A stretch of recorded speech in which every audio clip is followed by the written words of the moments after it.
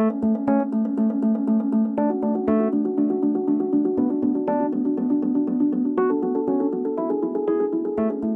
to this edition of our Marketing Insights podcast series. My name is Nicole Young, and I'm the Senior Marketing Manager here at McGraw-Hill Education. Today, I'm excited to be joined by authors and educators, Dr. Greg Marshall and Dr. Mark Johnston, both of Rollins College in Winter Park, Florida. Welcome to the podcast, Greg and Mark. Hi. Thank you. Today's podcast topic is called What's in a Name, and is based off of a very recent headline where two major well-established brands, Dunkin' Donuts and Weight Watchers, have decided to change their name in favor of a more modern company name and image.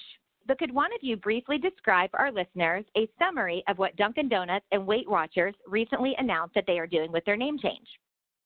Sure thing. This is interesting stuff because this is like a brand makeover, and both Dunkin' Donuts and Weight Watchers are pretty iconic brands. I think we'd all agree.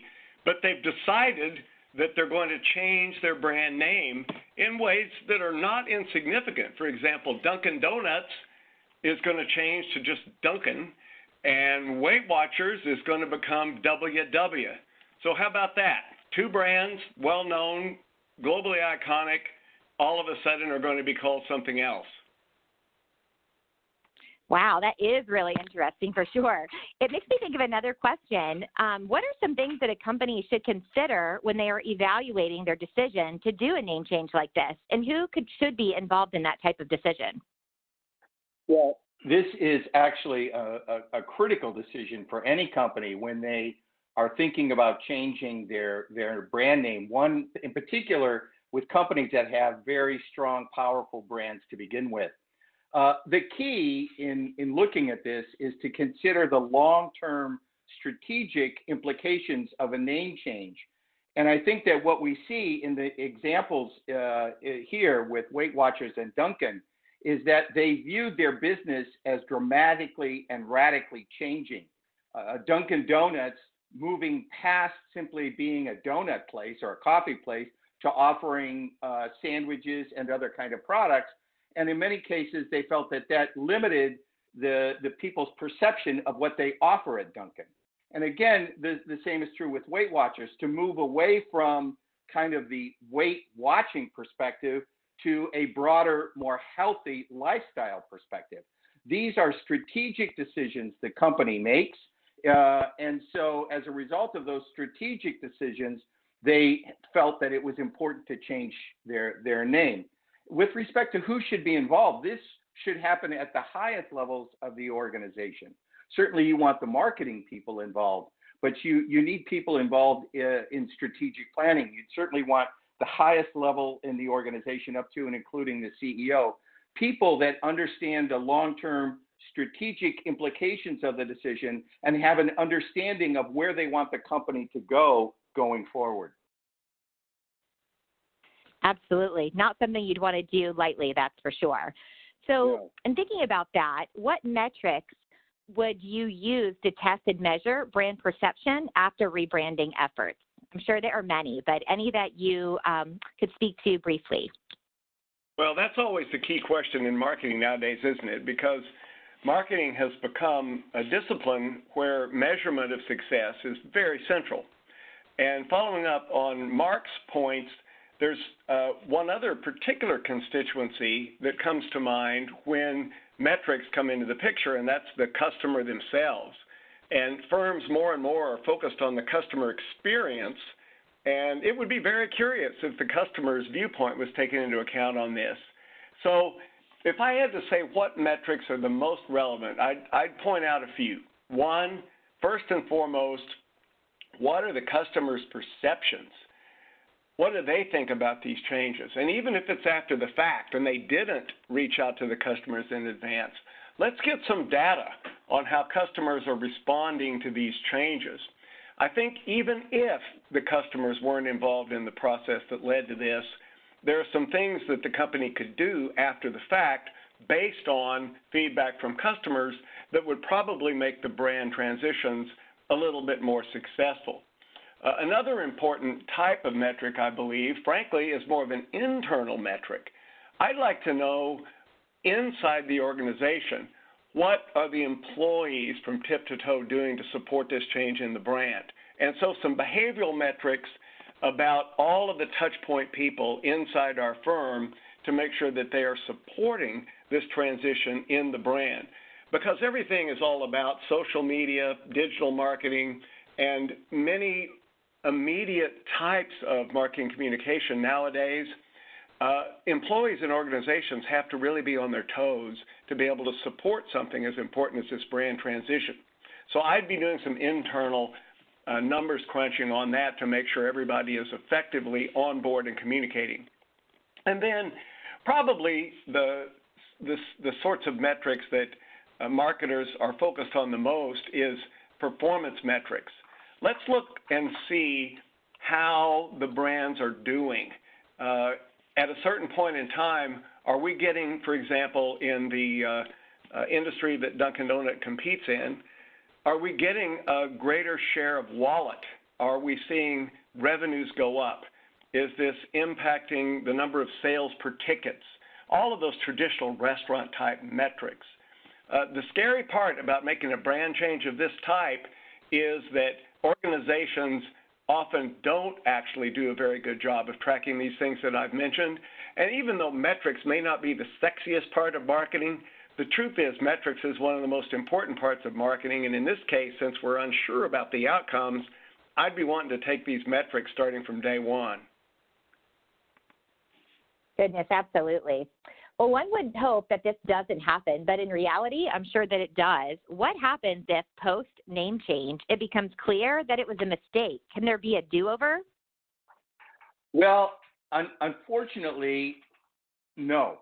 When you say, can there be a do-over, once you make the change, that ship has sailed. So one of the challenges is as much work and preparation as you do, once you launch a new name, it's out there. And so one of the challenges, as Greg was mentioning, is looking at customer reaction, looking at some of these traditional kinds of performance metrics over over some period of time in order to assess what's happening post name change. Is it working? Are we seeing some change not only in people's perceptions but also in terms of more traditional metrics? But the challenge, of course, is once you've done it, now you've got to make the most of the situation. So one of the things that companies want to be sure is that they understand what the timeline for all of this is. So people's perceptions become relatively fixed. And when you engage in a major name change, such as we see happening with Weight Watchers and Dunkin' Donuts or Dunkin', we see that as senior managers, oftentimes you start to look at the initial feedback, whether it's from the customer or in terms of more traditional metrics, and you're not seeing the kind of change you're hoping for. Executives become very nervous. You have to invest the time and the resources to bring the customer where you want them to go. And sometimes the executives do get nervous in looking at, we were hoping to see change faster, positive change faster, and it doesn't happen.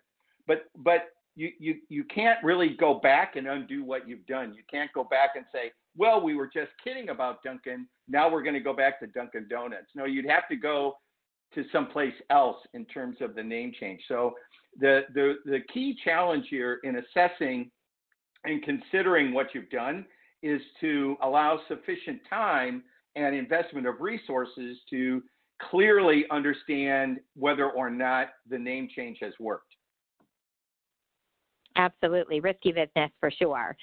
So we've discussed the importance of branding and naming and metrics and customer journey so far here in our What's in a Name segment. But another aspect of this is Dunkin's distribution of Baskin-Robbins ice cream. So how does this development impact that product partnership? Well, I have to chuckle a little bit about this because in my history, I actually was a brand manager in consumer packaged goods. And when I learned that they were making a name change at the Dunkin' corporate level, and yet they also have strategic partnerships with other brands, I'm thinking to myself, I hope that everybody's aligned on this because there is a real challenge.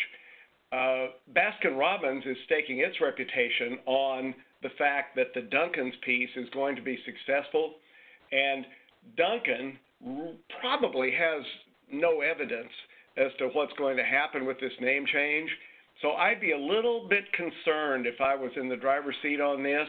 I think it could impact the partnership, and frankly, there are other fish in the ocean to partner with. This issue is very similar for Weight Watchers, because Weight Watchers going to WW, which in the blogosphere, on social, etc., has been very controversial. And it's been controversial with Weight Watcher members, people who go to Weight Watchers. I'm very, very curious about how this WW plays out with all the various partners, manufacturers across the supply chain that Weight Watchers is putting their brand on. Because if you go in the grocery store and look in almost every section of the grocery departments, including frozen food, you're going to find products that are Weight Watcher branded. And I guarantee you, as sure as we're on this podcast, that the Weight Watcher brand and the equity it brings was one of the reasons why some of those manufacturers of those food products partnered. I'm very curious what they think about being partnered with WW. Absolutely. Very fascinating indeed. So thank you both so much for your insight in this important and relevant topic facing marketers today. And thank you to our listeners of the Marketing Insights podcast series. To read more about this topic or other engaging, highly relevant recent topics for discussion or thoughts related to marketing and marketing management concepts, be sure to check out the author's blog site found at marshall-johnstonmm.com. Until next time, dear listeners, this is Nicole Young, Greg Marshall, and Mark Johnston signing off. We hope you have a great day, and you will join us again next month for another edition of the Marketing Insights podcast series.